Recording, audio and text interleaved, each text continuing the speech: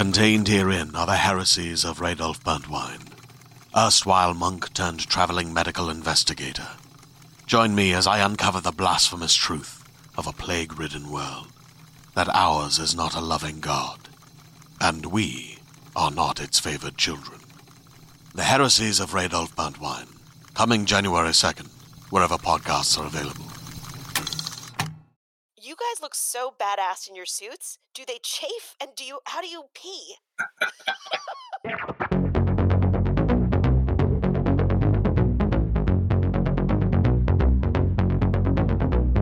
Hey everyone, thanks for joining me. I'm Evelyn with you here on Reppin. My guest today is an incredibly talented actor, producer, and director. He's got an expansive list of credits in film, theater, and television. He's known for his starring role on Showtime's hit series, Homeland. He played David Estes, the director of the CIA's Counterterrorism Center, alongside Claire Danes and Damian Lewis. He's co-starred with Leonardo DiCaprio and Jennifer Connelly in Blood Diamond. You've also seen him in The Man in the High Castle, The Night Manager, and most recently as Hank Henshaw, John Jones in Supergirl, where he also made his directorial debut. He's also had an illustrious theater career and even made history in 1997 playing the National Theatre's first ever Black Othello. But his personal journey has been a very difficult one. When he was in his 20s, he suffered a psychotic break. In 2017, on World Mental Health Awareness Day, he wanted to support those struggling with mental health, and he took to Twitter and spoke publicly about his experiences for the first time. The response was so overwhelming that he wanted to tell his story and piece together what happened to him so he could help other people understand what it's like to experience psychosis. He was soon commissioned by the BBC to produce a powerful documentary about his journey, titled Psychosis and Me. In the film, he retraced his steps to key locations from his breakdown and meets the people who witnessed his decline. He sees his medical records for the first time and learns what actually happened was dramatically different from what he thought happened. He's here to talk about all of this and more. Please meet the amazing David Harewood. First of all, thank you so much for being here. How are you doing? You look fantastic. You're in Vancouver, correct? I'm in Vancouver, yes. I'm actually I'm just putting the finishing touches to my first book. I've just finished them, 80,000 words. I'm feeling very happy and very chuffed that I've got to the end, and I'm just sort of, I've been writing about this book for about 6 months now. It's been quite difficult, but I feel great that I've got to the end of it. What is this book about? And thank you for the scoop. It's based on my documentary. I don't know if you've seen my documentary. Of course I did. I was inspired by that event, basically, to kind of go back and really kind of find out what happened to me. So I've sort of gone back over my life from my very first memory, which is like when I was 5 years old, walking out the back door of my kitchen. And we lived in quite a racist neighborhood. And somebody threw a stone at me and cracked me straight in the head. Oh, my God. And that was one of my first memories of the outside world, just kind of wandering outside, with my head around and getting this stone hit me in the face. I've kind of written this whole kind of book. It's really interesting because it kind of, as you say, mirrors very much what's happening today. It's interesting how growing up in a quite a racist environment, or a time when a certain group were sort of enforcing their supremacy, it was kind of scary time. So I'm kind of seeing how that shaped my life. Yeah, how that shaped my experience growing up. Right. And almost realizing that in a sense, I sort of became the clown, became an actor, almost to get away from that. And sort of found that in acting, my skin color was never a question. So I could be a king, I could be Hamlet, I could be Romeo, I could do whatever. And that was a wonderful place to be, to learn acting. But when I came out of acting, came out of drama school, hit the real world, that's when the realities of race and racism really kind of revisited me. And I suddenly, that was a very difficult sort of, a very difficult thing for me to a time for me to navigate, as I suddenly realized that it was all very real. Racism was very real, and that what that sort of meant for my sort of dreams and aspirations, if you know what I mean. Yeah, I mean, David, you just opened up a whole lot of stuff that I wanted to get into. So I want to sort of back up just a little bit. You grew up obviously not from the Bronx. You're from Mhm. Birmingham in the UK. Mhm. I am quite taken aback that your first memory is of being cracked in the head because of race. That being your one of your first memories, how do you think that impacted you? I mean, I can't even imagine like that's being your first memories being cracked in the head and you were met with such racism. I mean, I know that you said in previous interviews you had a happy childhood, you had a good family. Yes, completely. I would just jump in there. I mean, Yeah. we internalize so much of that. We do. We've for years, and we internalize that pain. And I remember trying to talk to my dad about his experience of coming to England, and he would never talk about it. It's difficult stuff to talk about, and I think for many years we all just internalized it. You just suck it up and get on with it. I think that's kind of deep trauma that sits there. I found that when you are visible, like, just after George Floyd's death, when suddenly Black Lives Mattered, white friends were calling you up and, okay? It was painful because we were suddenly visible. And talking about that sort of pain, I found anyway, kind of exhausting. And after a while, I didn't really want to talk about it. So you faced racism at a very early age, being cracked in the head. And then also, you were the only Black family on your street. Mm. Jumping forward, you got into acting at the encouragement of your teachers. Yeah. And you said you could play anything. Mm. You could be anybody. Race wasn't an issue. Mm. Talk a little bit about one of your defining moments when you became an actor and you were able to be anyone, that skin color wasn't a problem. Because I think later on, you were the first Black actor Mhm. to play Othello in London's National Theatre in 97, 98. Mhm. You were faced with incredible racism because you were quote unquote an other. You were not Black enough for the Black audiences, Mhm. and you were rejected by the white audiences. And I will quote you, and you said you were called a coconut. Mhm. And the reason why I bring that up is because I've been called a banana. I kind of think I know what that is. Is it if it's the same as the coconut? Yeah, it's exactly the same as a coconut, except it's used for Asians. A totally derogatory comment. Acting, you said you found your place in the world. Yeah. I mean, you didn't just go to any acting school. You went to the Royal Academy of Dramatic Arts. Mhm. So can we say overachiever? It was another twist of fate because I didn't know anything about drama schools. So I auditioned for about 3 places before I ended up at RADA and was rejected from all 3 of those places. And then I went to the 4th one. It's not the best school. And I was accepted.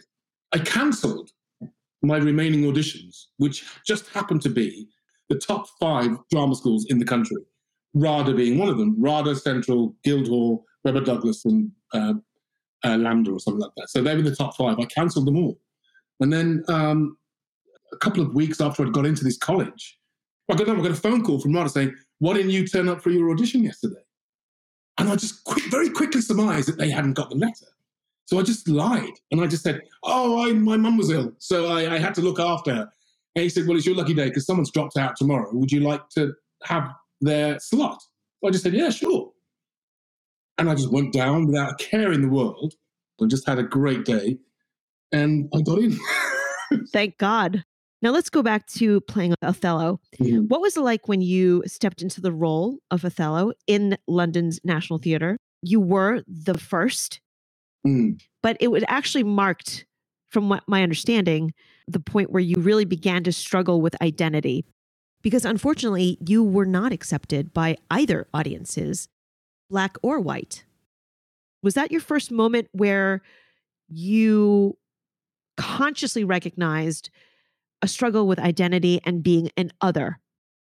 No, I think slightly got your timelines mixed up Oh, okay. because that happened prior to my breakdown. So actually, I'm just thinking about it now. I entered the 90s just having recovered from my breakdown, which was as a result of my struggle with identity. That was with Romeo. Got it. I Okay. played Romeo. And that was my first job out of drama school. So I left drama school and almost immediately walked into a sort of blaze of publicity being the first Black Romeo. I think that's what you were referring to. That was met with quite a lot of hostility and sneering comments and sneering reviews and, dripping in colonial attitudes. And that certainly undermined my sense of identity. And as I say, in the end, I had to stop reading them because they were becoming hurtful and undermining me. I would say sort of really undermining my sanity when they're attacking me so personally. I can't even imagine. So when you were getting such incredible scrutiny and you were having this, horrible situation where you were getting attacked by both sides, and then you were struggling with identity, that's what led you to the psychotic breakdown, correct? Mm-hmm. Yeah.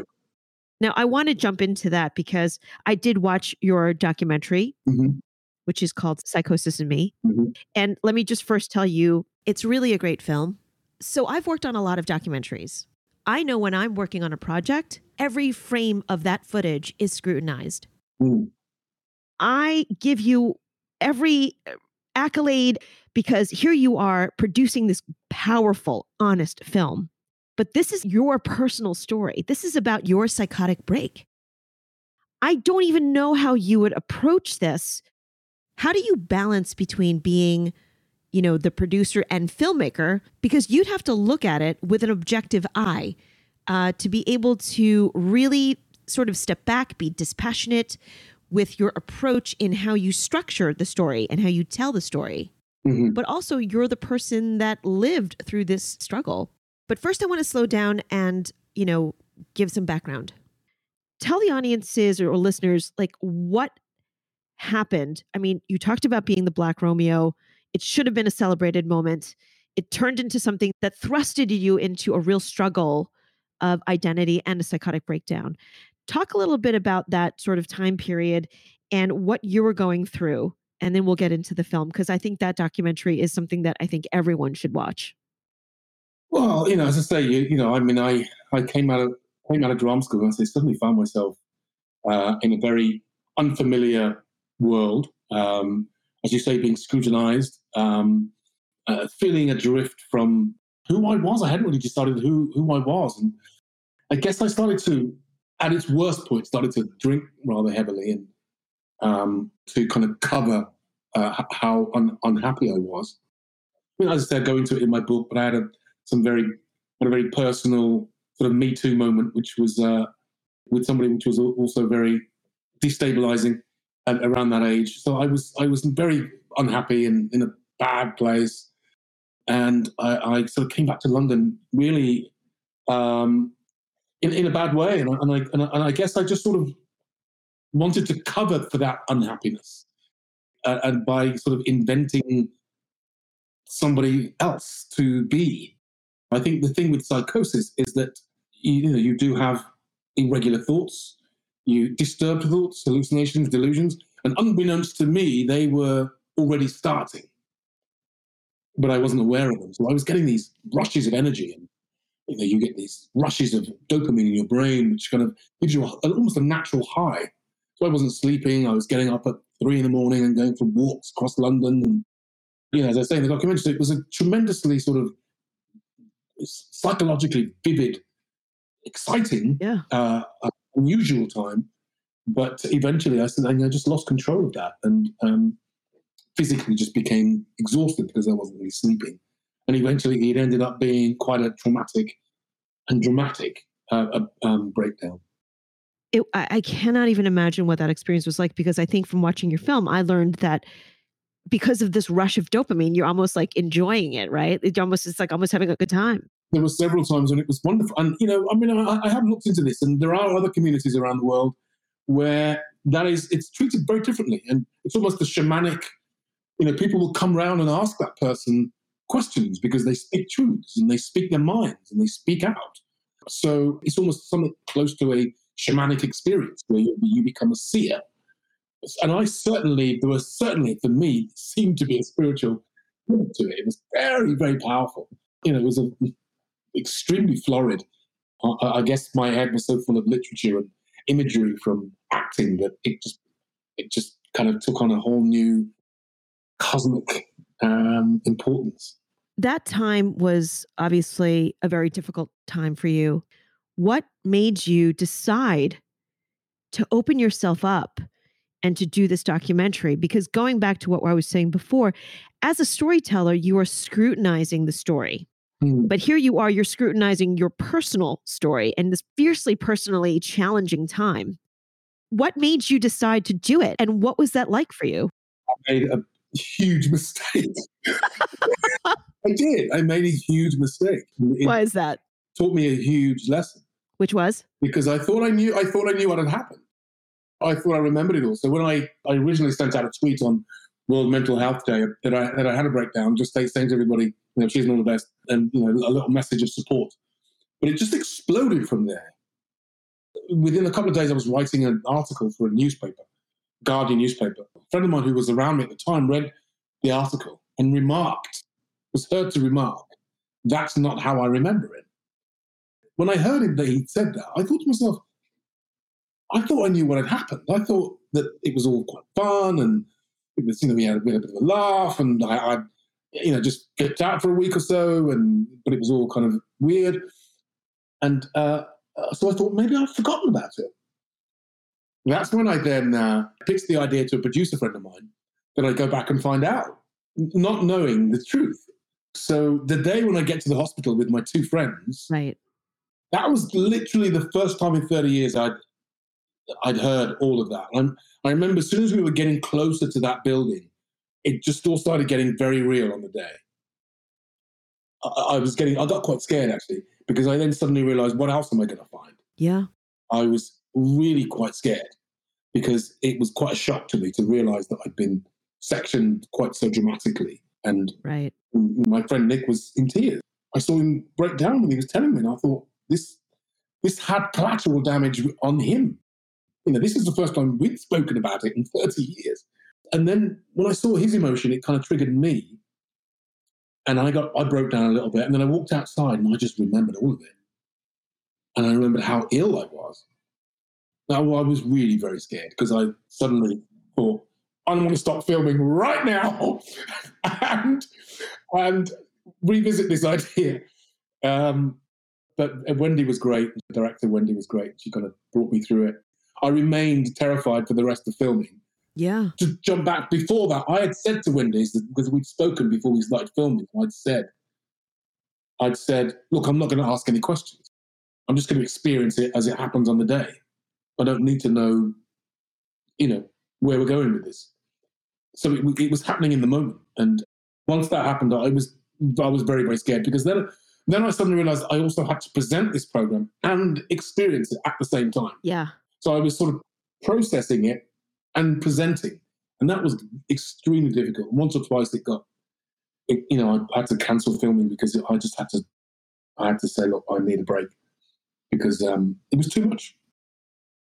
Hey there, this is Justin Bartha. I made a funny new podcast, King of the Egg Cream. It has the greatest cast in the history of podcasts, with actors like Louis Black. I'm torn by my feelings for two women. Bobby Cannavale. You can eat it, or if someone hits you, you can put it on your cut. Melanie Linsky. I wonder what these marvelous things are that look just like boiled chicken feet. Jason Ritter. I can break things and pick locks and kill people. Michael Stuhlbarg. The whole point is to inspire people that they should make themselves better. Ari Grainer. No, don't whet its appetite. What are you, an idiot? Me, Justin Bartha.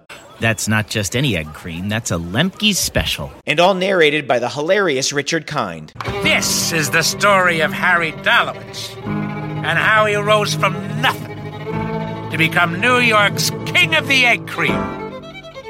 So if you like funny true stories, come listen to King of the Egg Cream, available wherever you get your podcasts. Okay, I have to say this, and I'm going to say this very bluntly. It took some serious balls for you to do what you did, because I think the whole experience would have been frightening to do privately. But you did it, and you could see that this was the first time you were looking at your own medical records and seeing what the doctors wrote at that time. You were re-experiencing this trauma, and it was done so honestly. I'm very proud of it, and I'm proud of it because it is so raw and so honest, and it's allowed me to be... I've only ever had an experience like that through acting, maybe once or twice in my career, where I've sort of been so in the moment. I like a challenge. If someone said to me, you've got 3 days before you're on stage and playing King Lear, I'd think that was a real challenge. If someone said, look, we need you to get ready. We need you to get ready right now and go on as King Lear, I'd kind of go, great. It would thrill me. Right. And that's the same kind of, the first time I watched it back, my producer and my director, they wanted to make sure I had all support systems in place. I had phone numbers of people I could call. I found it beautifully done. I thought there was so many editing decisions that were just perfect. How it described my looking in the mirror and stuff. I was like, oh, that's just fantastic. Yeah. I only freaked out when it was on television. That was a whole other experience. It just took a tremendous amount of courage. And I will challenge you respectfully when I say, I get the excitement and the thrill of having to prepare a project in 3 days, but this isn't a project. Yeah. This is really going deep and in the most public and honest way. I didn't expect it to. And as I say, it caught me by complete surprise. And that's what made it such a journey, because you could see the moment. You could literally see the moment happen. And from then on, it was a journey of discovery for me as well as the audience. And I sat in on that group of kids. They weren't originally supposed to be in the film that much, but that day was wonderful. When they all opened up and started talking to me. Sitting in on that class, that was the most amount of information I'd heard on psychosis in 30 years. So I was like sitting there going, wow. And that's when I put my hand up and I answered the question, and one of the girls turned to me, she went, how would you know? And I said, well, I had psychosis. And that's when everyone started talking to me, and it was great. It became organic. They actually helped me. That's amazing. But I can't imagine the complex emotions you must have been feeling during filming, watching it, and putting it out there. Now that you've had a little bit of time from it, what was the one goal that you wanted to accomplish when you said yes to the project? And do you feel like you accomplished that goal?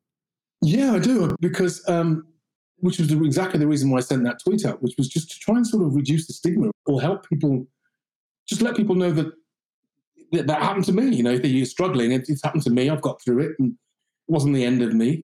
I'm not embarrassed about it. I'm not shying away from it. It happened. I'm happy to talk about it, and just to kind of almost inspire people and let people know that you can recover from it. The area of mental health that's sort of shrouded in shame. People talk about anxiety or depression or bipolar. They're all kind of a bit cool, but no one talks about psychosis because it's the one where they take you away. It's like it's where you lose your mind and go crazy, and it's never spoken about. So me doing it seems to have given people a language. What's been extraordinary is that I constantly get stopped by people in the street who say, just want to say thank you so much. It happened to my dad, and we never talked about it because we didn't know what to say. We were always a bit embarrassed about it, so we've never spoken about it. We saw your film, and now we speak about it. And we go, yeah, psychosis. It's just because they just didn't understand it. People don't understand what happened, so it's given people just a bit of a language to talk about, and it's also given people sort of permission to come forward and deal with it. Literally, the night after the documentary went out, calls about psychosis rose by 107%. Wow. So people are talking about it now. People are, oh, that's what's happening to me. I think I'm spinning out. It's psychosis. And particularly the number of actors that I've been asked to speak to, asked to support, because it tends to happen to a lot of young actors. And I wasn't aware of that, but it's quite prevalent in young kids studying at drama school, who are going through major changes in their life, living away from home, adolescence to adulthood, playing with different identities and emotions. It's a time that can be very fertile for psychosis and for major psychological change. Yeah, it definitely sounds like there's a lot there that could, trigger a break. I also really want to point out, it's one thing to speak publicly in private circles. It's another thing to speak publicly in public circles. But you really turned it all the way up, David. I mean, you didn't just speak publicly, like you literally walked into and revisited this traumatic time. I was really overwhelmed by it. How could you not be? We sat on the film for almost a year because the BBC wanted to put it out the following year. So I watched it quite a lot, and I was quite happy with it. But when it came on the television, I was terrified, and I didn't watch it. Nobody watched it in the house. I went to bed thinking I'd ruined my career, and wondering what I'd done, and had I brought, is it going to affect the kids? Is it going to affect the name? Is it going to affect? Well, and I had a bit of a panic, and then as I was lying in bed, just everything started buzzing, beeping, and everything was bleeping, emails, ding, ding, bong, ding, ding, ding, ding. Then the phone started ringing. I ran downstairs. My mum on the phone. And my mum was just gushing. She said it was great. And that made me feel better and calm me down. She said she was really happy. She said, really, really good. Told the story well. And I just read some of these messages and emails, and they were all overwhelming. Just incredible people, really incredible people, saying how much it affected them. And one letter from somebody, quite high up in the organisation, just saying that he actually had to apologise to me because he'd actually shown it to his family a month ago. He said, privately, because it happened to their father. They'd never spoken about it. And so he had to show it to his brother. And then his brother said, we have to show this to, the other brother. So, and we all sat down and watched it. And it was the first time we'd spoken about it in, a lifetime. It's given people permission to talk about it. Your sharing your story has probably helped so many people in a lot of different ways. One being, recognizing, a similar struggle they might be having. Depression, anxiety, PTSD, all of these things are very serious mental conditions and need support. But at least it's kind of out there. You're right. Psychosis and a psychotic break is so shoved in the back of the closet. There's really no understanding or awareness. And there's still a strong stigma attached. I really tip my hat to you, the amount of courage that it took to do what you did, not just share your story, but also in the way that you did it. When you sort of went through that process of making this film, and the first time you saw it, what was the perspective that it gave you that you might not have had before the documentary? Because you said, the way you remember it was obviously very different from what actually happened. Mm-hmm. And here you are, you're not only re-experiencing it, you are reading what the doctors were, noting what your mental state was. And, your friends who were with you at the time, you were getting their accounts of what they were seeing you go through, but also their accounts of what they experienced being around you. So you have all of that happening, and that's a lot. But David, you're also a producer and a director, so you have to approach it from those perspectives too. So you're seeing your personal situation from all of these different vantage points. What did you get that you might not have had before that you learned about yourself that actually has now helped you? Well, here's the funny thing, because it's been quite a process. Just after it went out, I was just so overwhelmed by the response, literally just sobbing in the street with complete strangers who would tell me their stories of brothers or dads, mums who it happened to. I just found it really overwhelming and painfully overwhelming. People would sort of break through the celebrity of my persona, and they were coming straight to me, and it was piercing. I felt very raw and very exposed. So I ran off back to Vancouver to film Supergirl and kind of licked my wounds while I was here. But then just trying to process everything. But then somebody asked me to write a book, and I thought about it. And then I started jotting a few things down, and then lockdown happened. And I was just sitting at home one morning, and I just got up and started writing. But I wrote 2 chapters, but I didn't. And you think about my medical records. The scene was supposed to be I sit there and read my medical records. But as soon as I read what was in it, I said, I'm not reading this. And we stopped filming. And whenever she asked me to look at the records again, I never looked at it. I just went into soft focus and just pretended to read, because this stuff is like dynamite. I put it in the envelope and I didn't look at it for 2 years. I put it on the shelf at the back there. But when I came back after lockdown, having started my book, I was like, I have to look at that. So I've been sitting with it for the last 6 months, sitting with all of my broken, demented thoughts, beliefs, and what I was saying, what I was doing. Some of it's really painful. It's reading your broken mind and And so it's been kind of interesting to kind of sit with and decipher, but almost like a dream. I've been able to sort of put it together, and it's made me just understand what my fault lines are and understand where my vulnerabilities are. I think now I'm able to process all of that, and I can kind of sit here and say, I've looked at my most vulnerable, deepest thing, my weakest moment, and I've sort of embraced it. I've been there, touched it. I've sort of been with it, sat with it. And it kind of doesn't frighten me anymore. Nothing really frightens me anymore because I've been to that place twice. I'm okay with it. I'm okay with my faults and weaknesses. I continue to work on them. They won't ever spin me out anymore. I know what my fears are. You referenced it as dynamite, which I couldn't agree with you more. Your ability to be willing to touch that dynamite and to look at it in the face is tremendous. A lot of people would be very scared to touch it, and that would be a very understandable position to have.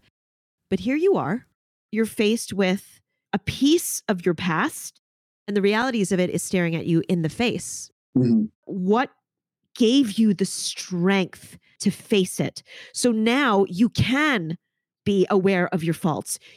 It's given you a much fuller perspective. You see the good, you see the bad, and you see the ugly.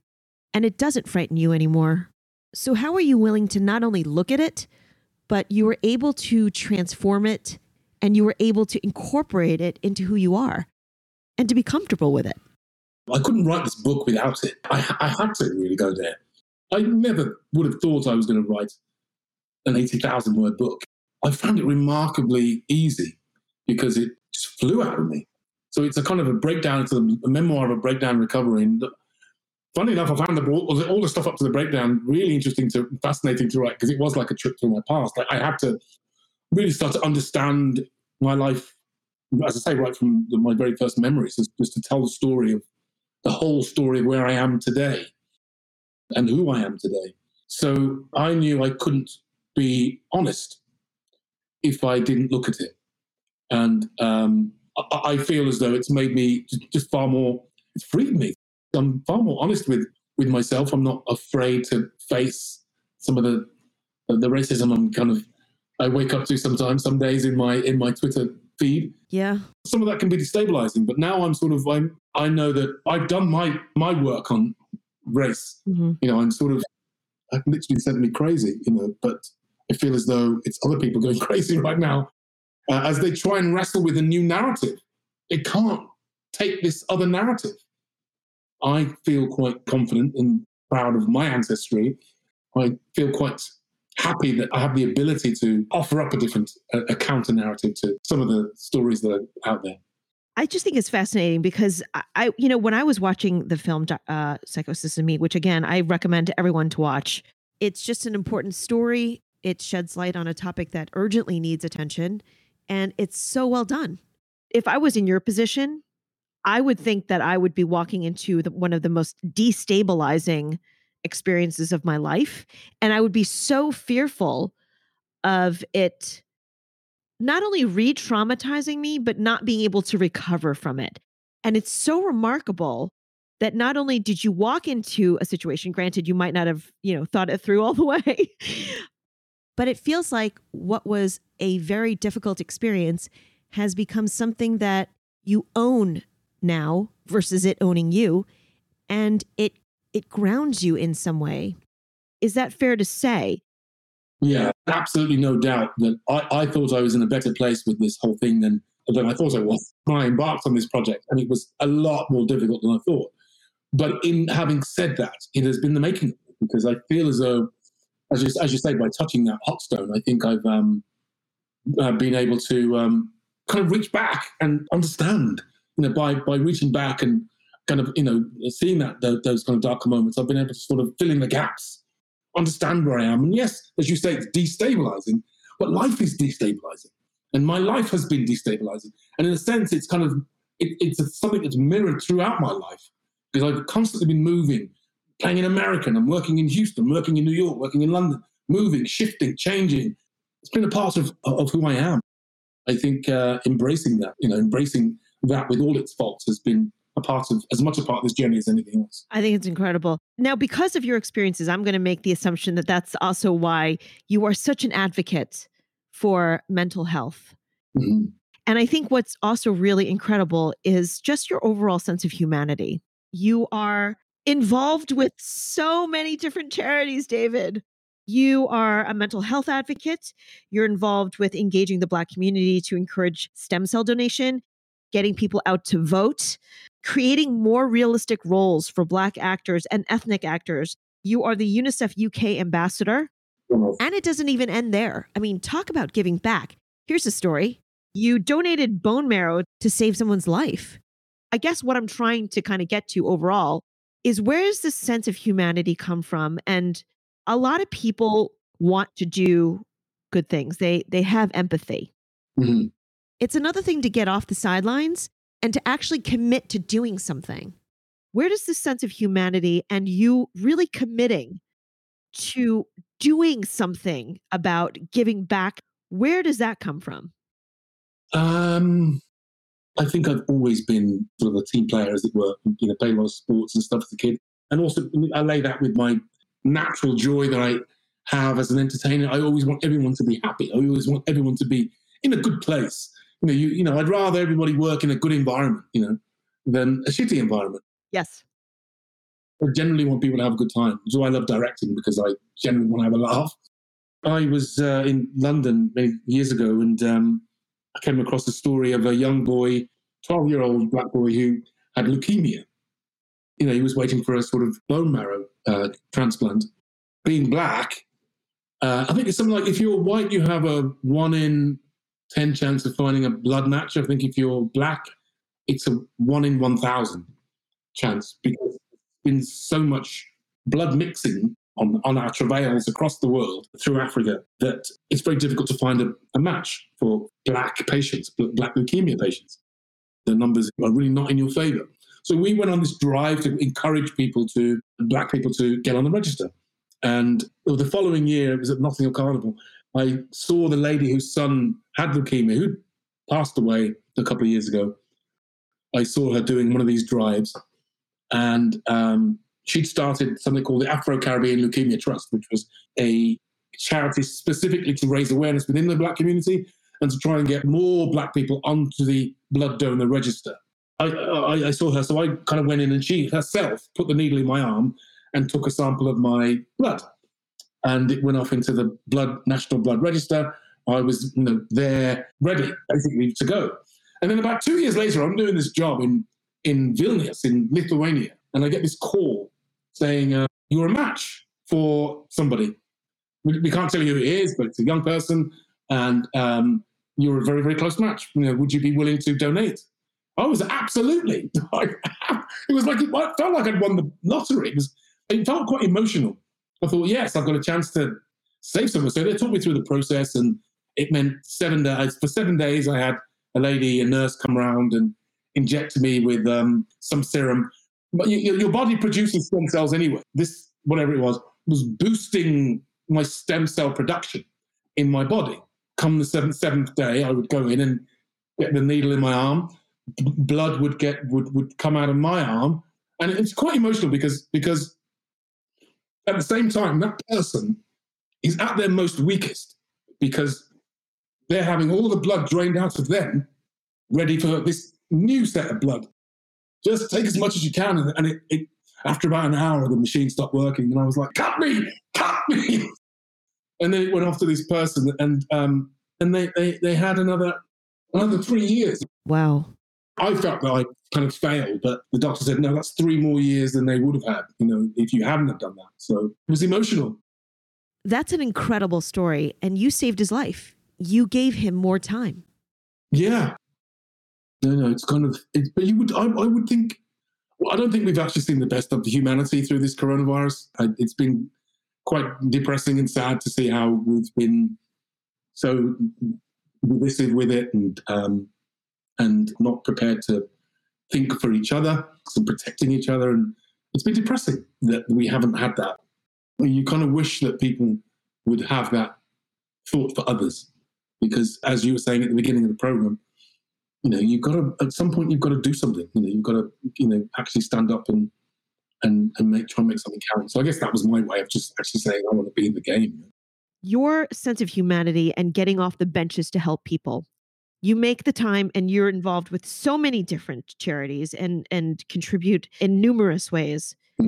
What would your advice be to somebody who would say to you, David, I don't have your resources. I don't have your, income, or I don't have your platform, or whatever it is. What would your advice be? I think everyone's got to find that small thing that they can do, whether it's random acts of kindness or finding a way to affect your day. It could be talking to a stranger or being there for a friend. I just think it's just being open to other people. Staying curious about the world and not accepting. It's so worrying right now. It's been a jagged road that you've been on. You went through the documentary, the fragility of feeling so exposed, but finding it now a place that grounds you and you are able to look at. Now you're writing a book. Just finished, by the way. When is that coming out? Oh, it will be this August. This August? Yeah, so August, September. All right, I'm going to put that on my calendar so I can go get my copy. But with the jagged road you've been on, being clocked in the head, with struggling with identity, with the psychotic break, when you look at that for a second and you take it all in, what do you celebrate? Oh my God, I celebrate that I got through it. I really do. It's extraordinary. I know one of the things I found out in this, by looking at my medical records and giving them to the psychologist who appears in the documentary, actually, Dr. Erin Turner. We've stayed quite good friends. So I sent her a copy of my records to peruse. She said, you were given 3 times the legal dose of tranquilizers, 3 times a day. 3 times the legal dosages. I don't know how my mind got through that.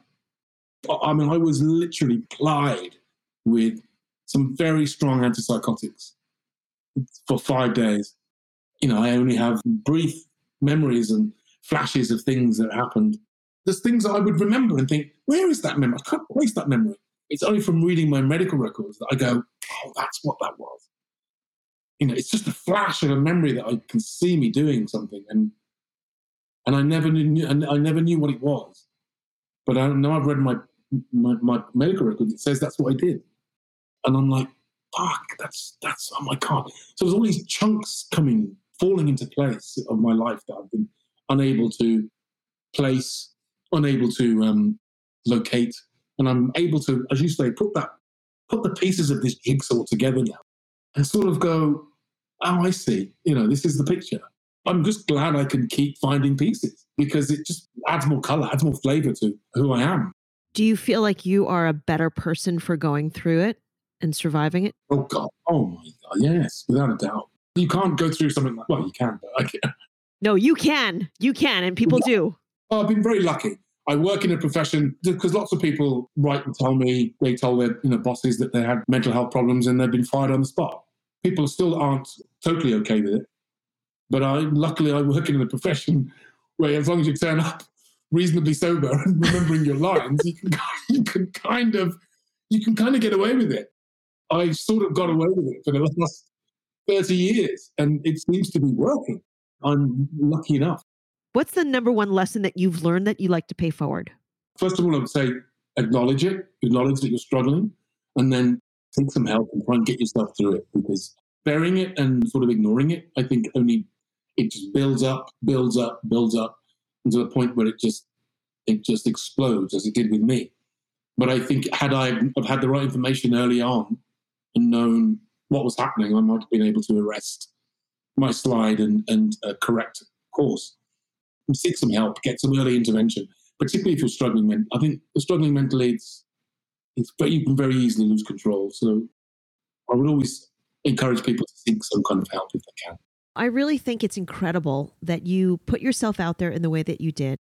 You really, went out on a limb to help others. It hasn't always been easy. As I say, it was, doing the publicity for it was really tough because I would be talking about myself, my deep, darkest stuff. Be on a radio show it's, some Radio Cheshire, and now over to the weather. And after the weather, we've got David Hale talking about his mental illness. And David, tell us what happened. And you've got to kind of wrap it up in these kind of snappy sound bites over a cheery breakfast show about your deepest, darkest pain. And after about 20 minutes, I just wanted to get out of there. It was just like, I can't do this. This is tough stuff, It's such a weird and messed up position to be in. Here you are, you're trying to talk about something so hard, and you're creviced between like a cooking segment and the weather. But that's the job. It's in between the news and the weather. It's that's the job, as you say. But it was tougher than I thought. I recognise how, because I've been doing Supergirl for the last 5-6 years, and I only have 2 months of the year back in England, and I always tend to fill that time up with interviews and requests, and before I know it, I'm exhausted, and I've had to learn not to do that anymore, to rest, because like I was when I was exposed, it was just too much, and I found just emotionally just too much. So and you have to be careful as well. David, will you come back in the future? Yes, of course. I love it here. So we have a signature sign off here, David. Can you let me know who you are and what you represent?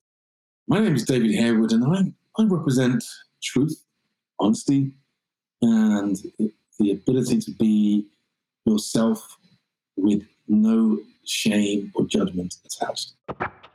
With great thanks to David Harewood for coming to Reppin, for sharing his story and courage, and for all the work he's doing not only on screen, but for the incredible advocate he's being, giving back in so many powerful and wonderful ways. Want to keep up with David? Yeah, I thought you would. So I'll have his social media handles in the episode description. Next up, from Hamilton, Jesus Christ Superstar, Rent Live, Power, we have the Tony, Emmy, and Grammy Award nominee, Brandon Victor Dixon. Every action I take is putting something into the world. It's putting something into the equation of exchange. So I need to think about what I'm introducing into the equation of exchange. Hey guys, Brandon Victor Dixon here, and guess what? I'm coming to Reppin. Reppin is available on all top podcast platforms, and you know what? Every episode is available for download, so get them on your devices. And subscribe, tell your friends, and leave a review. Talk to me. I want to know what you think. You can reach me on Twitter at Reppin Podcast, and follow me on Instagram at Reppin_podcast.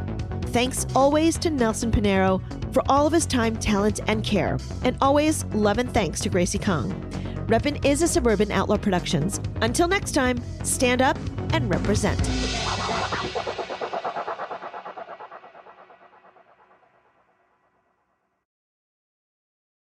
Hi, it's Jennifer, a founder of the Go Kid Go network. Do your kids love wacky worlds, superheroes, and inventing? Of course they do. That's why our shows Bobby Wonder and Lucy Wow are set in Pflugerville, the non-stop fun and adventure universe where imagination, creativity, STEM, and positive role models abound. Join the Pflugerville fun by searching for Bobby Wonder and Lucy Wow on Spotify, Apple, or wherever you get your podcasts.